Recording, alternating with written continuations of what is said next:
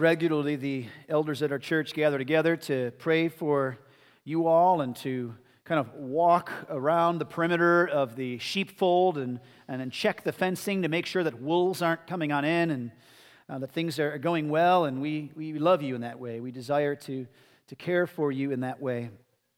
And one thing that we've been revisiting repeatedly over the course of the last 6 months to almost maybe a year now, actually, we continually been coming back to a desire to try to encourage and equip you to have thriving Christian relationships. I could summarize it just like that. We want for you to have friendships and relationships with other people here at the Mission Church better than ever before. We want to outdo all of the other places that you've had good relationships. We think that's a good and lofty goal. The Bible gives us instructions on how we're supposed to live with one another. It doesn't just leave it to ourselves to, good luck, hopefully you'll figure out how to get along. No, the Word of God provides instructions and kind of foundations and right thinking. It tells us how we ought to live with one another. It provides ground rules and even warnings. Cautions us of the landmines that we can step on that end up hurting and even destroying relationships. The New Testament is filled with passages that we can call the one another's, the commands to do these things to and with one another. Jesus gives a command in John 13, a new commandment he gives to the disciples to love one another, and in so doing, loving one another, caring for one another. We are to show the world around us that we are in fact Christians. It was our intent to walk through some New Testament passages that specifically give us these kinds of instructions. And today we're going to begin in Romans chapter 12. As a church that we find as a pillar, expository preaching. That's just preaching from the Word of God, one verse after the next, and just expositing, explaining what it says and applying it to our lives. That's what we're going to do even in this topic, one another. We're going to go in Romans 12 today. We're going to start there, and we're only going to be in verses 3 through 8 this week. We'll pick up where we left off next week. And I hope this will be a great service to you. So if you have your Bibles, turn to Romans 12. I will read verses 3 through 8 out loud, pray, and then we'll go back through and unpack it a bit at a time. Let's read. For by the grace given to me, I say to everyone among you, not to think of himself more highly than he ought to think, but to think with sober judgment, each according to the measure of faith that God has assigned. For as in one body we have many members, and the members do not all have the same function, so we, though many, are one body in Christ, and individually members one of another. Having gifts that differ according to the grace given to us, let us use them. If prophecy, in proportion to our faith. If service, in our serving. The one who teaches, in his teaching. The one who exhorts, in his exhortation. The one who contributes, in generosity. The one who leads, with zeal. The one who does acts of mercy, with cheerfulness. Let's pray. Lord, we love you, and because of our love for you, we inevitably and necessarily love your church. We pray that you would teach us how to love our church well, how to honor what you've commanded for us to do with one another. Help us to be eager to serve and to care for and to consider well the church that you've blessed us with. We ask for you to serve us well in your word, Lord. We ask you to do what you have designed this word to do, to impress upon our hearts, to live with one another in a way that honors you and thinks rightly of ourselves and serves the church around us. So, Lord, do that work. Send your Spirit, I ask, as we go through this morning. We pray these things in Jesus' good name. Amen. Romans is an amazing book. This is actually a wonderful exposition given to us by the Apostle Paul. One of the reasons that it is so loved, especially, I think, by Westerners, is because Paul is writing Romans in a very Western mindset. Now, there are other parts of the New Testament that this could be said to be true, but much of the Bible, Old Testament, is written in Hebrew. And other parts of the New Testament are written with Jews, Hebrews, Eastern thinkers in mind. And while all of those passages are equally true, equally applicable, sometimes as Christians in the West read through Romans, we are especially pleased with how it is laid out in a very empirical and rational way. From Romans 1 all the way through to the point that we are right now, Paul lays out a very helpful understanding of giant doctrines of the faith. And he does so with great scriptural support of the Old Testament and applies to our lives right now. These things were true back in the days he wrote these to the Romans, as they are today. And as is common in Paul's letters, he begins with large discourses of doctrine. This is what you should believe and why. And then moves into, and this is what you ought to do because of these beliefs. Here, we see Paul turn his attention from just telling us of doctrine to applying it to our lives. And by the time we get to Romans 12, he's turning that corner. This is some remarkably applicable instruction here. We're going to start in verse 3, as we just read out loud. Follow this with me. For by the grace given to me, I say to everyone among you not to think of himself more highly than he ought to think, but to think with sober judgment, each according to the measure of faith that God has assigned. Now he starts this section right here with, for by the grace given to me. We're going to cover that in just a minute. He'll revisit that language in a couple of verses, so just put a bookmark in that one for now.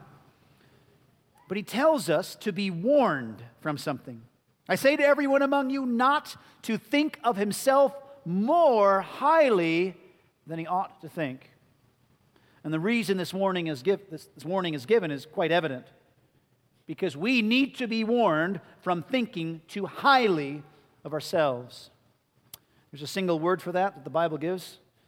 Pride. Pride. Paul here in this exposition warns us of the sin and the error of pride, thinking more highly of ourselves than we ought. I think this is why I thought this would be helpful to start here. I actually asked the elders, what passage would you think could be really helpful to begin with in talking about the one another's? And several of them pointed, Romans 12, what a great start. And it kicks off, don't think wrongly about yourself before we even get into how to relate to others. You see, pride is a major error. It is no small thing. In fact, the Bible tells us on repeat that God hates pride. He abhors the pride of Jacob, it even says in the Old Testament. The New Testament repeats this language. In James chapter 4, verse 6, pulls on Proverbs 3. It says this, God opposes the proud, but gives grace to the humble. I thought it interesting. I didn't know the dates we'd land on when we started preaching on this, but here we are in June, and we're warning the church from God's word of pride. I don't know about you, but everywhere I go in my neighborhood right now in this month, we see the gay pride flags all over the place. And in the past here at the church, we've noted that the LGBTQ movement has chosen the word pride as their battle cry, and that is quite fitting.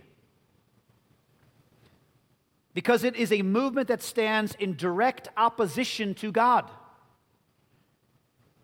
And so its battle cry, likewise, is the same. And this is why Christians ought never, ever, ever, ever, never, ever, ever, ever, ever, ever fly gay pride flags. Ever. Because it is a celebration of what God hates, and it is openly approving of what is destroying our neighbors. God is an enemy of pride. He opposes pride. And because of this, if we have any love in our hearts at all for our gay neighbors, we must not in any way encourage their pride.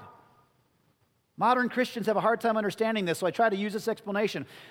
God loves even the homosexual neighbors you have, but you don't need to celebrate their wickedness with a flag any more than you should fly a swastika outside your home, because God also loves Nazis.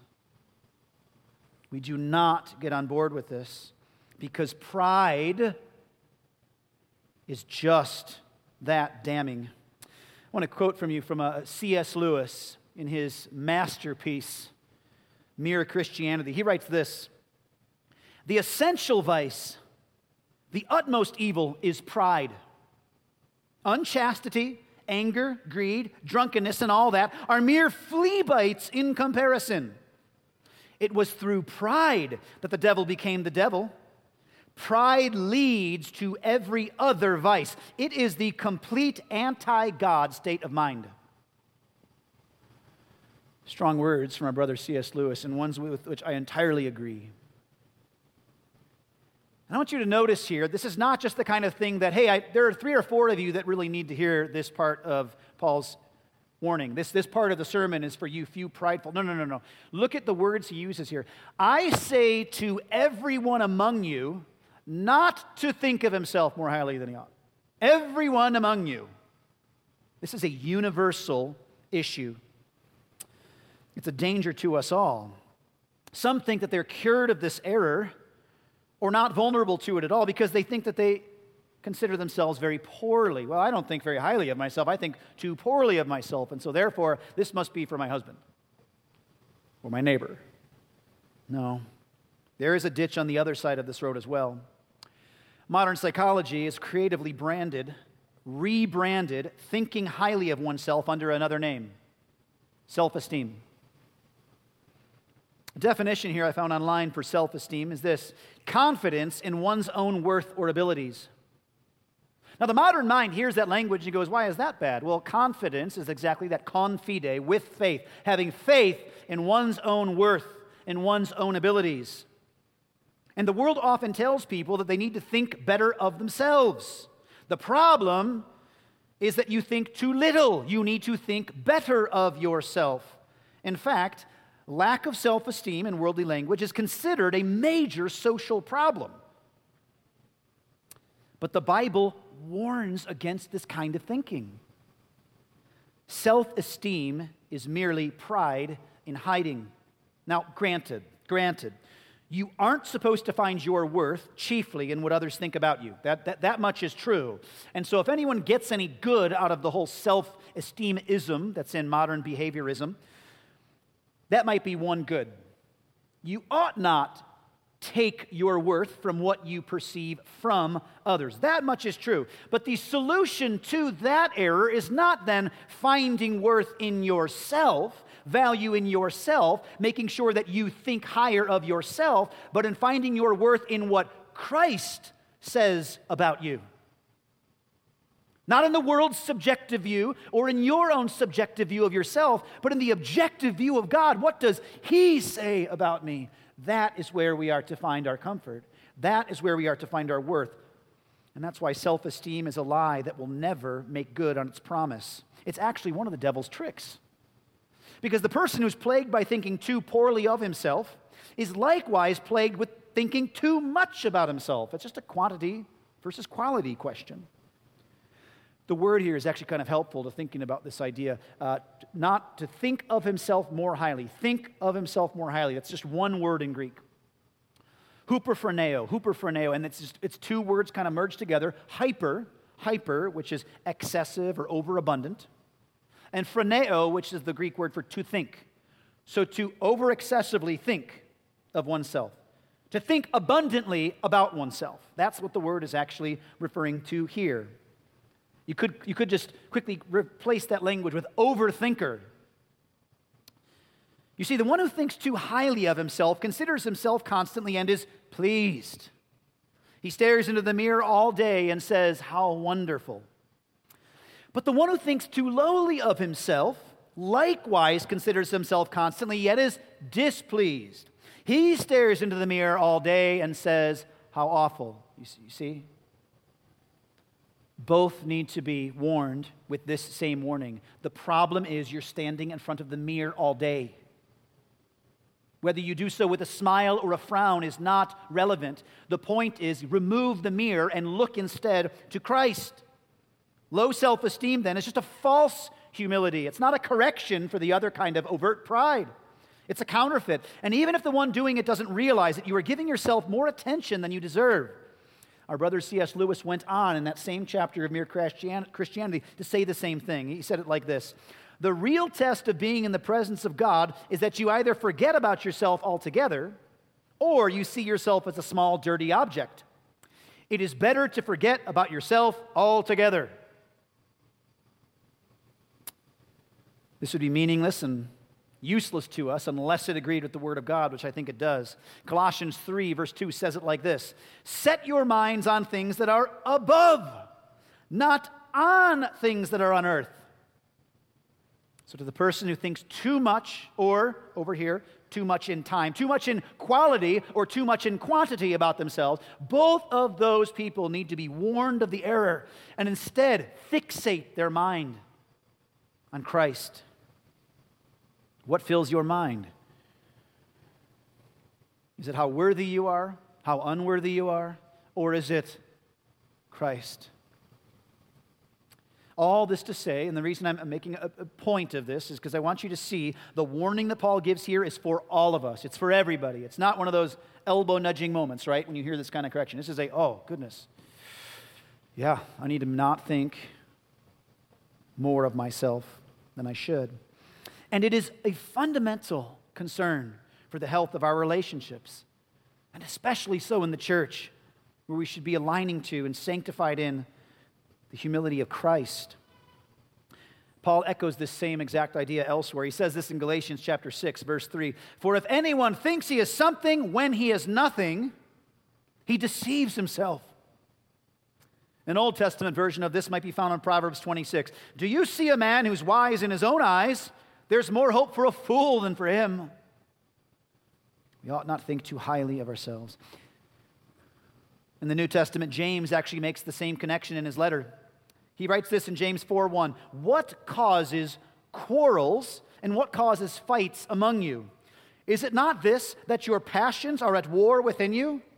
He goes on to make it clear he's talking about the prideful passions that we would deserve something better than somebody else around us. He's dealt with that already in chapter 2 of James. He's doing it again in chapter 4. He even quotes Proverbs 3 by saying that God opposes the proud, but gives grace to the humble.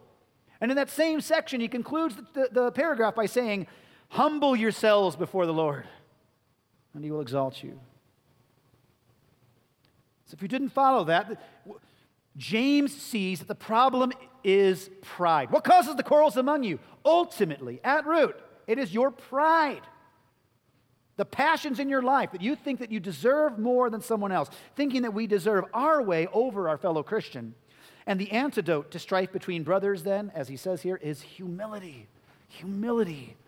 Think rightly of yourself. Pride is at the root of conflict between people, and certainly is so in the church. Pride is like poison in the communal watering hole. When there is conflict in the community, pride is at work. You know, I've seen many things, but one thing I've never seen is two humble people fighting.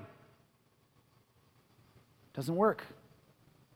When pride is robbed from a situation, you watch peace flourish, because pride is essentially competitive. And this way, it's unlike all the other sins. It feeds off of comparison between self and others. You know, my kids often want the best of something, and my wife and I are kind of in a new season currently, trying to help shepherd them through the wrong thinking. And we've been realizing at root, that's what it is. It's pride. It's thinking too highly of self. So when one kid wants the best seat in the car, well, why do you deserve that more than your brother or sister? Why do you think that you should have what's best? When one kid wants the bigger slice of pie, it's funny almost watching the little kid version of this when they're all seated around the table and I see them start to vie for the bigger piece of the dessert, okay? Because we have dessert after every single meal in the Sanford household because Jesus would want it that way. It's wonderful in our house. So whenever we have dessert and the kids get it all around, they're ready to have theirs and stuff, I see a couple of them start to bicker and fight over, no, I want that piece. I pause and go, stop. Do you think that piece is better? And because they know where I'm going, they always go, no. Because they know where we're about to go. They know what Dad's about to grandstand on all over again. Guys, why do you think you deserve the better piece than your sister? Why should she not get something better than you? You see, what's at work in that greedy little sin? What's underneath and fueling the greed for the better thing is pride. Well, I deserve it more than him or her. I should have it, not them. Guys, that's just the kid version of what you and I do all the time as adults, and just a more mature, carefully manipulated way. Less overt, not quite as obvious, And yet we are plagued with the same thing. We think more highly, and so it introduces conflict into all that's around us.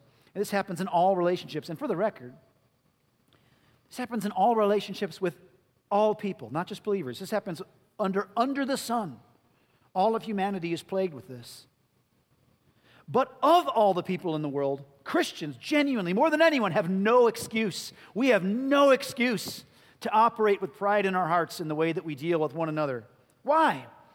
Because a starting point to the gospel, to being a believer, is acknowledging and admitting that I am a sinner. I am not worthy. I am undeserving. That if I got what I deserved, it wouldn't be the bigger slice of pie. If I got what I deserved, there would be punishment, the wrath of God poured out on me for my sinfulness. You see, to be a believer, that's what we have to acknowledge. And if you're not a believer today, you're checking out a church, you're hearing this on a recording at some point, and you're wondering, what is it about these Christian people that they believe? You have to know this. All of us have sinned. All have sinned and fall short of the glory of God. No one is righteous, no, not one. God is man upright, but they have devised many schemes. Even all of our righteous deeds are as filthy rags. You and I deserve the just judgment of God. And the judgment of God, the wages of sin is death, separation from Him in eternity in hell, what Jesus calls the weeping and gnashing of teeth. That's what we deserve. How many of us? All of us. Every single one of us ever born on this earth deserve hell for forever. And that's the starting point of the gospel for us. And if we know that that's true, how can we then think with prideful thinking that we deserve more or better than the brother or sister around us? There is only one who has ever not deserved that outcome, not deserved that wrath, not deserved that penalty, and that was the Lord Jesus Christ, the only Son of God, sent to earth, lived perfectly in every moment, even in the thoughts of His mind, never once sinned, and yet of all of humanity, being the only one perfect, was mocked, tortured, spat upon, and put upon the cross. Why? To bear the penalty due to you and me for our sins. And the way that you can have that penalty poured out there applied to your life so that you can be free from your sin, forgiven of your sins, is by belief in the Lord Jesus Christ. And that's the call. If you're not a believer today, that's what we mean. You need to repent of your sins. You need to turn away from your pride, your hope in anything else. Well, I'm not that bad. On a scale of 1 to 10, I'm not as bad as the other guy. No. You're worse than you think that you are. And if you've committed one sin, you're already deserving of God's punishment. You need to repent of those sins and turn in faith to Jesus Christ. It is your only hope. And if you do that, just as Jesus died and was buried and then was raised to new life on the third day, you too can have eternal life with Christ. It is your only hope. And if you're not a believer today, we appeal to you on this. Repent of your sins, turn in faith to Jesus. Talk to somebody today. Don't leave until you chat with somebody about what the gospel is. And as believers, we're to remind each other, first in our own life, in our own hearts daily, I'm a sinner. The flesh is still part of me. I'm still here on this earth today. I still sin daily. I still make wrong decisions. I still think too highly of myself and enter into conflict with brothers and sisters. And the Word of God bears witness to this. We have no excuse. We must look at it and say, Lord, help me die to self. Let me live as a crucified man.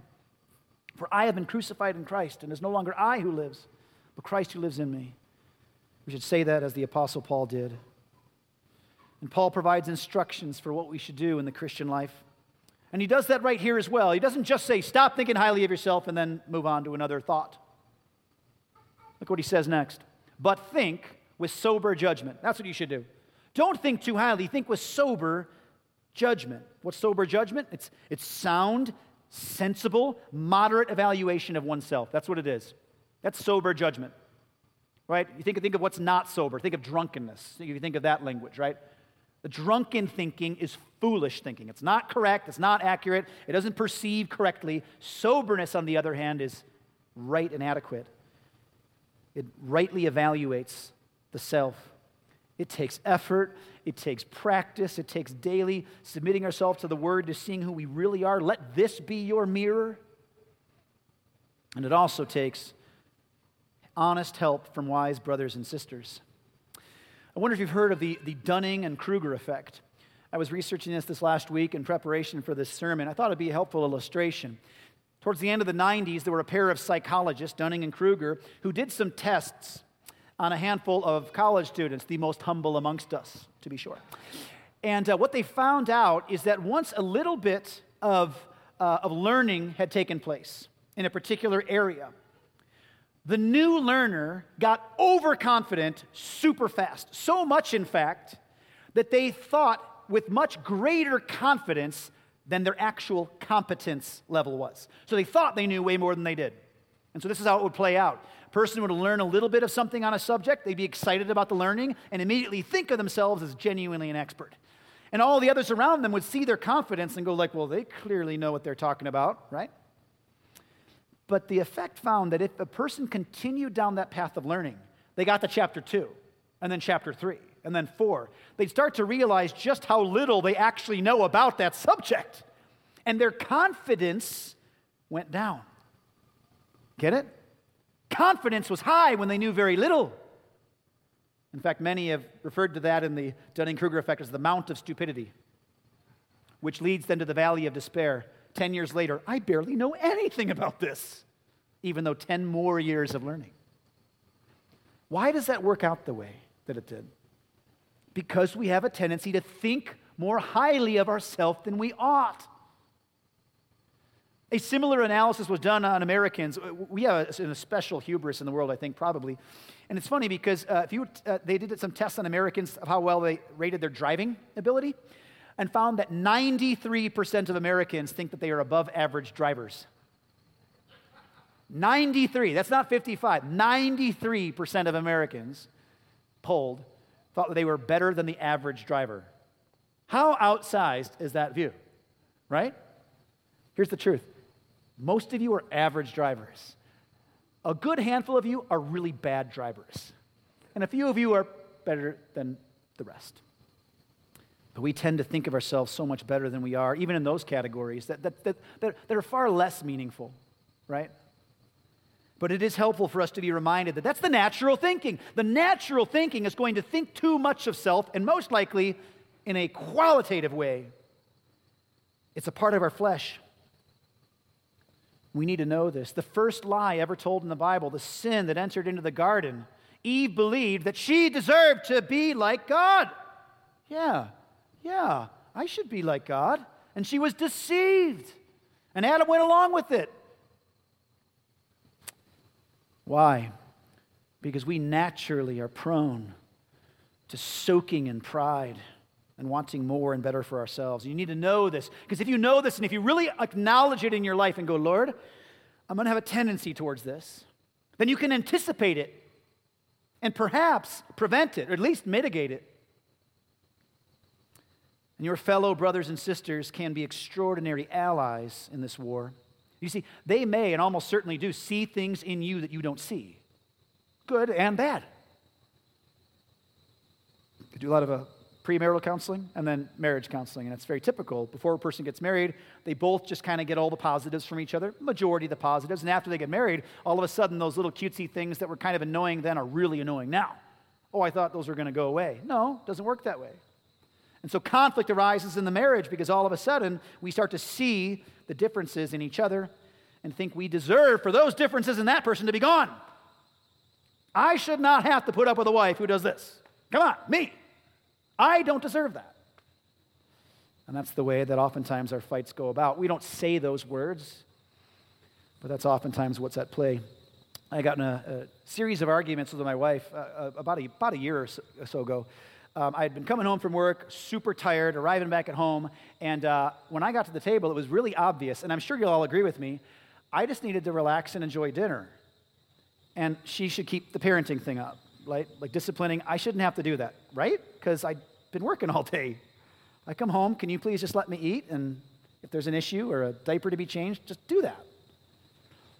And I couldn't understand why she was so sinful, and so it was just such a problem that she would not think that I deserved that. I say that in part in jest, but it was actually serious heart work, because as I inspected that and brought that to brothers that I trust and talking about the deals and just what's going on, I realized that I was thinking that I deserved a peaceful meal more than my wife, who's been dealing with the kids all day long. In the Lord's good kindness, He rebuked me and made me realize, goodness, that actually is a pride thing. I think I deserve more or better than her at this moment. And the Lord's been working on that. And now I can say I'm finally pride-free. It's so wonderful. The most humble guy that I know. You should try it. It's so great. No, I can't even joke. The Lord is so good to expose these things gently and kindly and through often other people. Brothers and sisters that we trust, you need people in your life who will give you a right assessment of yourself, who love you enough to care more about you than what you think about them. You know, one of the TV shows that I remember watching back in the early 2000s, I don't know if you remember seeing the American Idol shows. You guys remember any of those shows? Where the singer would come out and try to become the next big voice in the singing world. And they'd stand before a panel of judges who were experts, and they'd all achieved massive amounts of wealth and popularity by their profession. They worked in the singing industry. And a person would stand there before the judges, and they would belt out a cappella, no music accompanied. They'd start singing just to show the ability of their voice, and the judges would judge them, and eventually one person would go on to win. That's how it worked. And one of the most fascinating things about that show was that occasionally a person would come on up and they'd start singing, and their voice was objectively awful. And if you've even heard of these shows, you bet you know what I'm talking about. Just terrible, like, oh my goodness, how in the world did that person think that their voice was objectively good enough to be on public television for the world to see? They thought they were actually going to be the next big voice. Well, this is at play, right? They thought, surely my voice is good enough for this. But there was another thing at play. Because oftentimes after the judges berated them and belittled them, and that was part of the show, the person would walk off the stage with tears in their eyes, and they go backstage to their family waiting. Did you make it? Surprised. And they go, no, they said I'm terrible. I remember on repeat watching this and going, what is going on here? The family's saying, those judges don't know what they're talking about. Yeah, they do. They're professionals. They've made it. They know what they're talking about. You have a wonderful voice. No, they don't. What are you doing? You and I need honest assessments. And the thing is, if a person's worth and value and high thinking of themselves is wrapped up into, I'm a singer, well, those around them think that they're doing the loving and kind thing by telling them they're good at that. You see, all of this comes back down to not thinking too highly of yourself. If you think wrongly, if you're thinking through the wrong lens, if you're not realizing, you need to find all that worth in what Christ says. Look to Him. I'll let you tell me whatever's true about me. I'm not going to believe it for myself, either in my own introspective, quiet, meditative time, or what I hear from other people. I don't care what they say. Whatever you say about me is what is true. That's what we need. And we need those in our lives who are going to challenge us to that. Those who would never let your terrible singing voice on a public show. We are not all made equally skilled and gifted in all areas. Look what he says, each according to the measure of faith that God has assigned. That's the point. But to think with sober judgment, each according to the measure of faith that God has assigned. God measures out this faith. This is not saving faith. This is not some people are more saved than others. It's not that kind. It's the faith that is operating as we fulfill our God-given functions in the church. That's exactly where he's going to get to right away. To execute on the gifts that he's given us, that kind of faith. God gifts each of us differently. He's measured it out, different category gifts, and different amounts in those gifts. And he does so that we may serve others in the church. This is why thinking too highly of oneself does damage to the church. It prevents us from seeing how God made us and how we're to use our unique skills to serve one another. And that's what he goes on to say next. Look at verses 4 and 5 with me. For as in one body we have many members, and the members do not all have the same function, so we, though many, are one body in Christ, and individually members one of another. This is awesome. If you've been with us during our When You Come Together series, I preached through 1 Corinthians 11 through 14, and we'll hit a couple parts of that here, but he used the same metaphor there. And it's a very obvious metaphor. It's a wonderfully helpful one. It's Holy Spirit inspired, of course. But it's so easy to get our minds around. Verse 4 is talking about the physical body of a person. Look at me, physical body. For as one body, we have many members, all the different parts. And the members do not all have the same function. Eye is not an ear, ear is not a foot, so on. So that's really easy for us to get in our minds. That's the illustration, the physical body. In verse 5, he compares that to the church. So we, church, though many, are one body in Christ and individually members one of another. It's pretty simple, isn't it? The illustration is very clear. You're not all exactly the same. You can be equally saved by the grace of God, but the function that you will perform in the church, the skills, the abilities, the spiritual gifts given are going to be different than the brother or sister next to you. And those are designed to complement one another as we serve the church. Verses 6 through 8 continue and how we should employ them. Having gifts that differ according to the grace given to us, let us use them. And real quick, I'd asked you to bookmark where Paul said that he was operating out of the grace that was given to him, and he's now writing this for us. Paul is literally modeling what he's telling us to do right here. God has given me the gracious gift. He's graciously given to me the gift of writing this down so that you can be encouraged to these things. He's literally in the act, as we're reading this, in the act of modeling, using his God-given gifts for our benefit. And he tells us, let us use them. Whatever gift you have, whatever skill set, ability, spiritually granted by the Lord, put them to use, maximize them, leverage them for the good, for the benefit of the church. And now he's going to give a list of 7 different gifts. Again, when I was in 1 Corinthians, I tried to make this clear that I think we see several different lists of gifts in the New Testament. I don't think any of them are to be taken by themselves exhaustively. They're all different lists. It's kind of a sample list of the kinds of gifts that the church might be given in order to serve one another. And that's what we see here. And if you have the gift, put it to work. That's what he's going to do. So let's just quickly look through this list together. First thing he mentions is prophecy. Prophecy. If prophecy, in other words, if the gift given to you is the gift of prophecy, then let us use them in proportion to our faith. Those who are given this particular gift. Now you can go back through that 1 Corinthians series to see that I spent weeks making the argument that the term prophecy here, which just simply means speaking forth, is meaning preaching. That's what's in Paul's mind. Every time he describes what he means by prophecy, he's not saying future telling, okay? He's talking about exhortation. He's talking about scripture-handled gospel proclamation. Truth of God being proclaimed to others with the hope that there will be change taking place. And that's why we see it's in proportion to our faith. Because preaching the gospel of Jesus is an act of faith. And that's what distinguishes it from teaching. Teaching means to impart information. Preaching wants to have the heart changed. Something happen as a result. And it must be operated under faith. When I stand here and preach before you, I offer nothing but interesting tidbits and factoids unless the Spirit of God embeds those things into your heart. And so to preach is to trust that God is going to take these words of truth and put them into your heart and actually apply them. I get the great privilege of watching some of this practically play out. It's not uncommon at all. And as I talk to other pastors, they confirm they've had the same experiences. That I'd preach a sermon that I'm like, that was awful. That was just a terrible sermon. I just didn't feel like I executed well. I think what I said was true, but I'm just not really sure that it was super helpful for anyone today.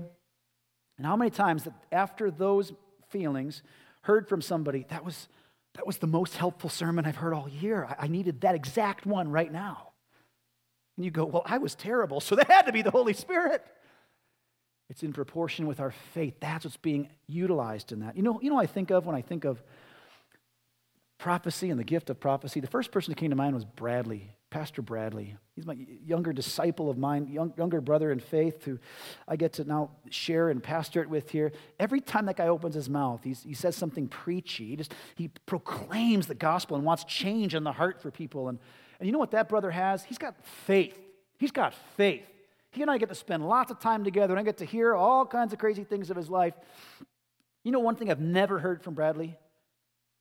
The doubts of the trust of God. In other words, I've never ever heard Bradley go, I'm just not so sure all this is true. I'm not really sure God's going to do what he said. Never.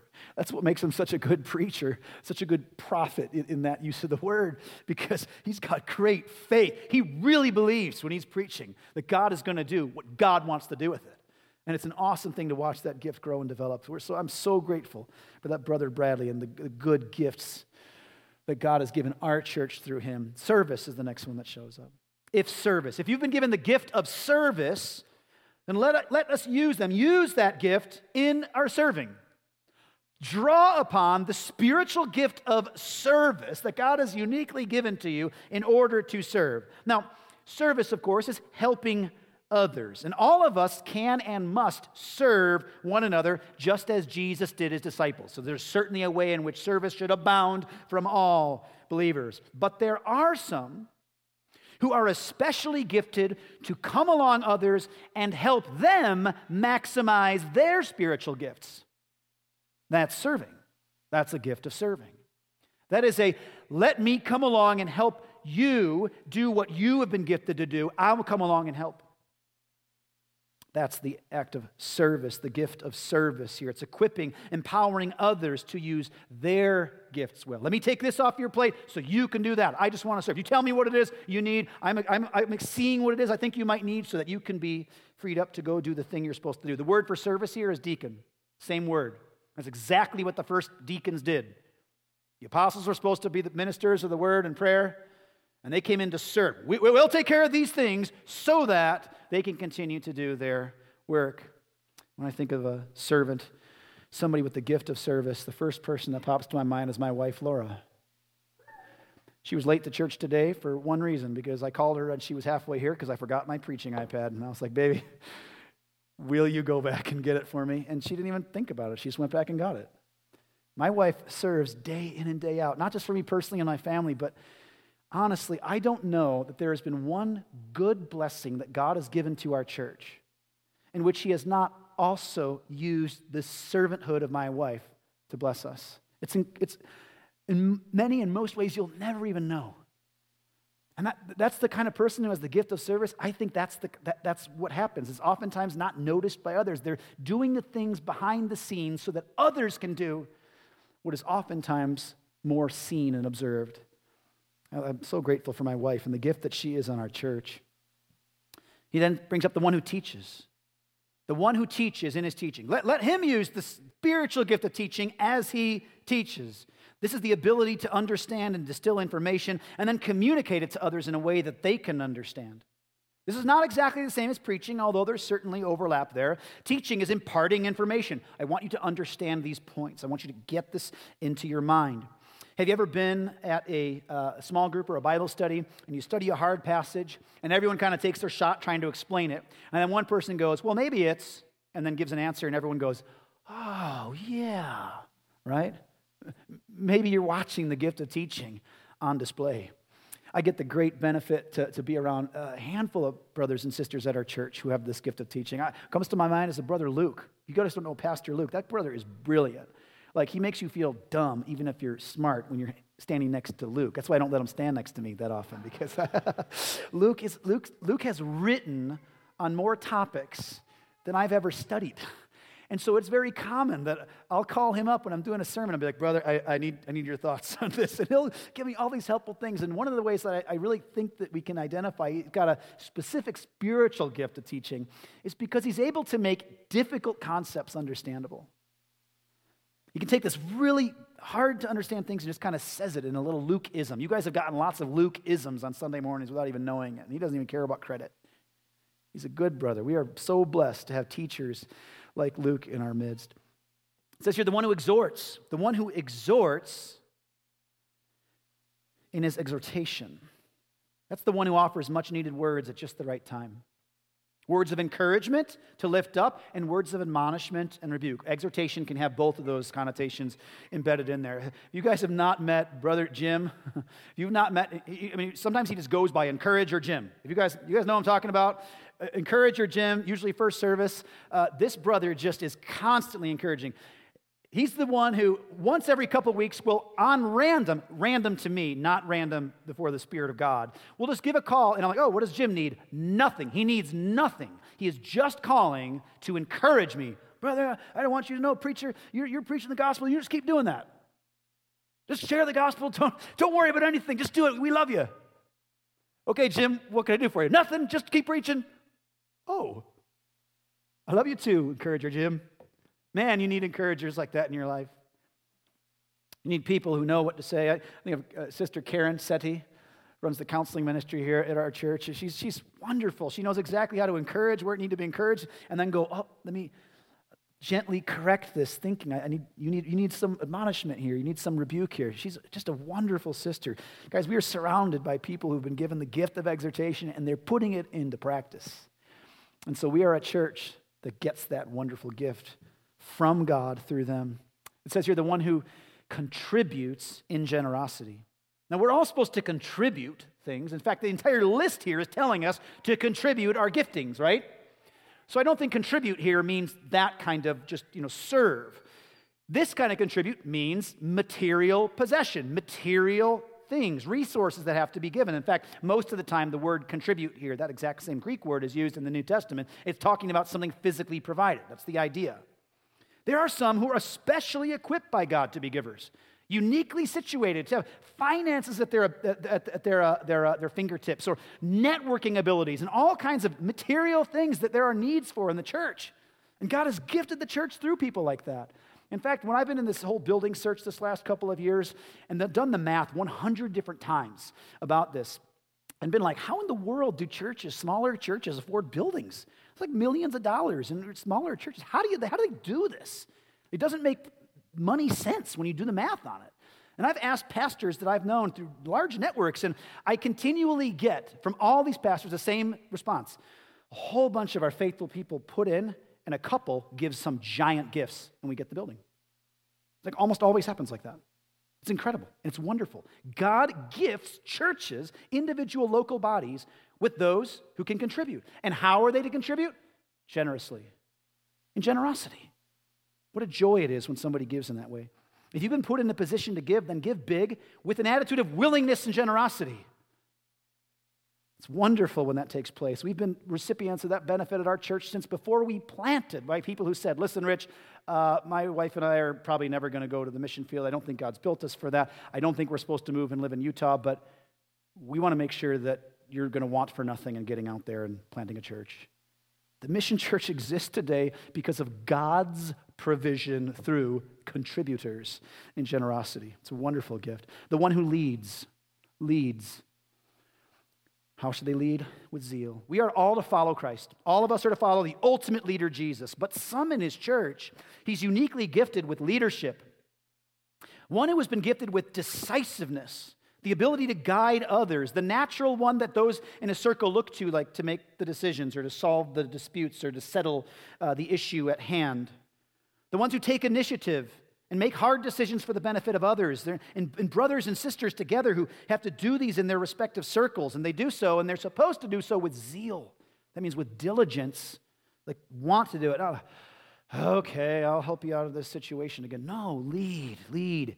Own that responsibility. The Lord has made you to do that. Not haphazardly, not carelessly. If you're a leader amongst your brothers and sisters, own that. Own that. See, you're a person of influence in your circle and leverage it, maximize it for the good of the church around you. Not for your self-glorification, but to help and serve others in that. I think of my brother Lee. If you guys know Lee, he's just a natural leader about him. People look to Lee when a decision has to be made. They ask him. He's good at like looking at situations that need to be dealt with and discerning all the potential variables and then considering the parties involved, and he's decisive. We should go do this.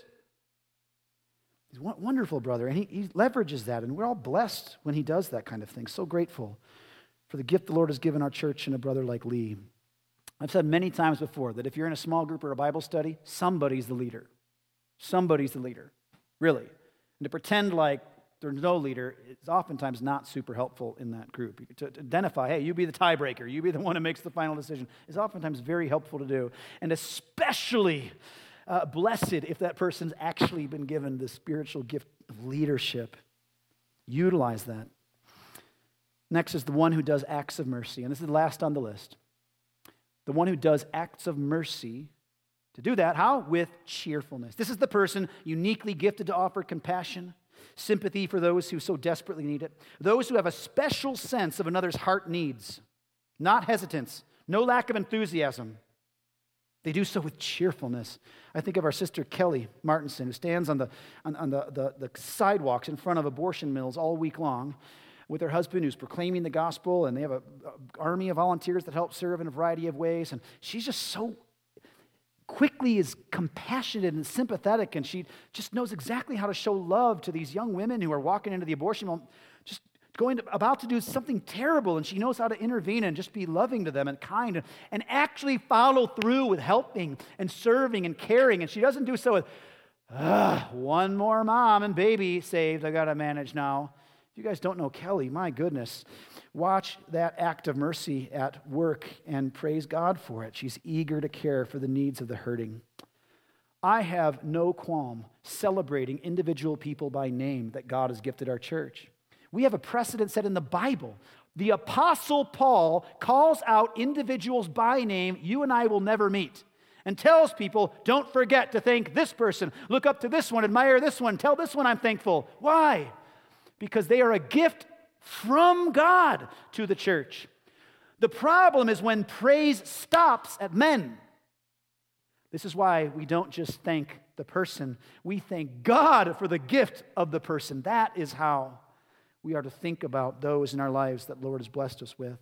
Our good and kind King Jesus has graciously provided this church, the Mission Church, with many exceptionally gifted brothers and sisters. And we have everything we need here. We really do. We praise God for that. And as more needs arise, we are confident that the Lord will provide for those needs among His saints. So let us remember, though, what this gift follows. Don't think too highly of yourself. Instead, use your gifts, leverage them, maximize them for the service of the body of Christ. And you need to be warned, the world will war against you in this kind of thinking. I found this interesting. This has been on my mind for a while. I researched this to check it out. And you can trace the cultural shift towards self-esteem, behaviorism, you first, me-centered kind of thinking, selfishness, propping that up, pride, fueling that. You can trace this in culture by simply looking at armed service recruiting campaigns. My grandparents were recruited into the military with appeals to patriotism, justice. Your nation needs you, right? My generation, on the other hand, was recruited into the military with, be all that you can be. You're an army of one. You remember these commercials and posters? Why? Because they knew that the only way to get to the new culture is to tell them how wonderful they are. You are the center of the universe. You need this to better yourself. This is about you. It's not about you might need to die for the country. You might need to bleed for justice. No, this is you're so great. Guys, this is all over our world. And our gospel competes against this all the time. And your flesh hears the lies all the time. And you need to push back against those things. Remember this. Look at this list of gifts and why it's given. Your gifts are not for you. Your skills and abilities are not primarily to satisfy your self-esteem. They're to be employed in the service of Christ's church. In that sense, your gifts don't belong just to you. And there's great joy in using them for the service of the church. I want to summarize, I just want to conclude with those points that we just made, and I want to kind of add one in here. Number one, be humble. Be humble. Don't compare yourself to others. Don't try to internalize, meditate, and think how great you are. Make yourself think better of yourself. No, be humble. Pursue humility. Charles Spurgeon said, humility is to make a right estimate of oneself. What a great help language there. We are to compare ourselves to Christ and be humbled, and not to others or a view of what ourselves should be. Look to Him. Let the Lord tell us what we should think. Be humble in this way. Second, you need a tight crew. You need a unit of trusted brothers or sisters that you get around you in your life Ladies, get some trusted women around you. Men, get some trusted brothers around you. And you do battle together. Confess sins, okay? Admonish one another. Share each other's struggles and weaknesses. Even the potential struggles, the ones that might be weak in this area. Watch out for one another in love and gentleness, but actually step into each other's lives and care for one another. In fact, ask them to help you identify strengths that you have and weaknesses. This is a very practical go and do, okay? The next time you get together with a group, if you have this yet formed, ask them these questions. What do you think are my great spiritual strengths? And what do you think are my weaknesses? The strengths part's easy to ask. The weakness one is not always easy to hear. But that's one of the chief differences between an small group and a life-changing one. And if anyone's ever been a part of one of those life-changing small group gatherings, accountability groups, life group, whatever you call them, a group of believers together that actually deal with these kinds of things, you know that the difference there is not just that you have more affinities that you enjoy in common, but when you share your sins, when they're willing to confront you on weakness, that is where the rubber meets the road. That's where iron really sharpens iron and the sparks fly. And lastly, serve the church. Serve the church. That's exactly what he's saying. That's a huge deal. Put your gifts to work serving Christ's body. Your gifts might not be what you think they are, and so you are going to need that tight crew around you to help identify and to tell you, hey, don't do that again. That's not your thing. But good, check that off the list. Let's move to the next thing and see if that's it. You need people in your life that are going to help you do that so that you can enjoy the great pleasure of glorifying God, of worshiping God as an act of worship, laying down our bodies before Him as we serve the church. And I hope all these things can be encouraging from Romans 12. Be humble, find that tight crew to challenge you, and actively serve the church with the gifts God's given you. Let's pray. Father, we love you. We love your word. We need help to employ these things, and I ask that you would help this not just be words and factoids being learned, but that your Holy Spirit would embed these truths from your word into the hearts of my brothers and sisters. Any error, Lord, I pray would just be wafted away like the chaff, and any truth would embed itself deeply and serve us well. We love you, Lord, and we thank you for your word, and pray this in Jesus' name. Amen. We're going to share communion together this morning, and you are invited to come forward if you are a believer in the Lord Jesus Christ. Now, you don't have to be a member here at the church, but if you believe in Christ alone for your salvation, that is, there are no additional works required, there's no additional deeds of righteousness that need to be accomplished by you in order to have the gift of eternal life, but you believe that your only hope is Christ and His atoning work on the cross, then you are a member of Christ's universal body, and you are welcome to come and partake of the elements this morning. If you're not a believer today, you're not sure what you think about all these things, you're maybe kind of caught up on a couple parts, then this is a proclamation of what you believe. So just go ahead and let it pass, and just wait your time, and we would love to invite you to the table once you've understood the gospel and embraced it and become a brother and sister in Christ. I'm going to go ahead and pray one more time to open up communion. You can come down and grab the elements, double stack cup, bring them back to your seats, and we'll partake of those elements together.